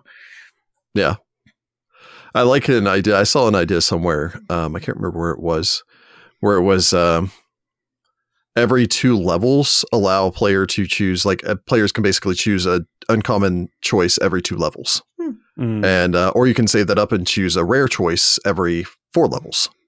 And so it kind of gives you an idea of I can bank this, I can get a couple of rare things, but it's still, I'm not using something out of one of the Adventure Path books where I'm just I really like this archetype's 1st level feats, so I'm going to jump in and take this. It's so your character is a member of a super secret organization only known inside of Ustalav? Yeah. So I like the way that it works, where it makes, I feel like it instead makes characters more special. Specialer, by allowing certain characters to be the only people that get those options. And so I think the same thing can kind of flow into this, especially if you're willing to do a rotation where it's okay, in this Adventure Path, we can have 3 common ancestries, 1 uncommon ancestry, and 1 rare ancestry. Talk amongst yourselves, the 5 of you, figure out who gets what, and then you're out of the running the next time. So you can play you can play a Strix this time, but next time it'll be Jessica's turn to play whatever rare, crazy character she wants. So I also like the idea of doing something like that, where it's a little more democratic, if you will. That's actually a really good idea. Yeah, I think that could be very good for a lot of groups, especially if it's one of those, you're kind of having a hard time balancing between a lot of people want to play these sort of unusual, very, uncommon or rare ancestries. But at the same time, it's okay, so is anybody from here? We're playing a game in the land of the Lenorum Kings, and everybody's from Southern Garund, or just all Catholic, Tianjia or something. Yeah, and it's just why are we all here again? Yeah. So, and instead it just works better. Hell's Rebels, an example. Check out our Hell's Rebels actual play, and also I think the PDF for the Player's Guide conversion is already up on our Patreon.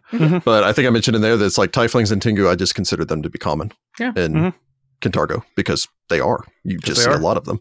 Heck, I think I made a mention on there that it's I would even allow someone to play a Strix if they wanted to. Although, mind you, Strix wasn't out at the time. Yeah. And I don't think anyone was as interesting as jumping on the whole Tiefling bandwagon. Hello. But yep. Although someone came to me and said, "What about Silver Ravens, but all kobolds?" I would have gone, pretty cool. Pretty great. Fun Silver idea. Ravens, but all Tengu. All Tengu. All Tengu all the time. So, yeah. Anybody have any other last thoughts? Nope. And I don't see any other questions in the chat, so I think it might be time to wrap up. All right. Well, yeah, thank you all for joining us this evening. It was a little bit of a longer one, but we had a lot to say about what is honestly one of the best 2nd edition books that I think I've gotten my hands on. Yeah, you got to get this book, y'all. It's a whole lot of fun. It provides a whole lot of new options and interesting things that you can do. I think it's a great companion piece to what was the other ancestry book Advanced Player's Guide that came out with all the various ancestries there and giving you a chance to really flesh out that, and the sheer amount of lore related to the Lost Omen settings and how these ancestries play into it is just a lot of fun. Honestly, Magnifique. It's just a fun read, and I feel like it's a wonderful balance of it's a wonderful balance between like crunchy and fluff. It's this great combination. I'm trying to think of a food that really mixes with that. It's like a brownie with nuts in it. Yeah. Yes. Like a wonderfully fluffy brownie with soft and chewy, pecans. But occasionally there's a pecan. Little caramel topping. I want a brownie. I'm really hungry now. So let's go ahead and stop the stream so we can go get something to eat. True. Yeah, so that's going to be it for us this week. Hopefully you guys can check back with us in 2 weeks where I believe we're talking about something else. I don't think we've announced it quite yet, but stay tuned. And as always, you can hop on here and join Jess and Jordan for some gaming. I think Ross was in one recently, and I think we've got some plans in the future to hopefully get a little bit more of the entire crew involved in that. Yep. So other than that, stay tuned for fun upcoming things from us. And if y'all don't have anything else, then until next time, good luck, Pathfinders. Thanks for joining us. Yeah. Bye. Bye.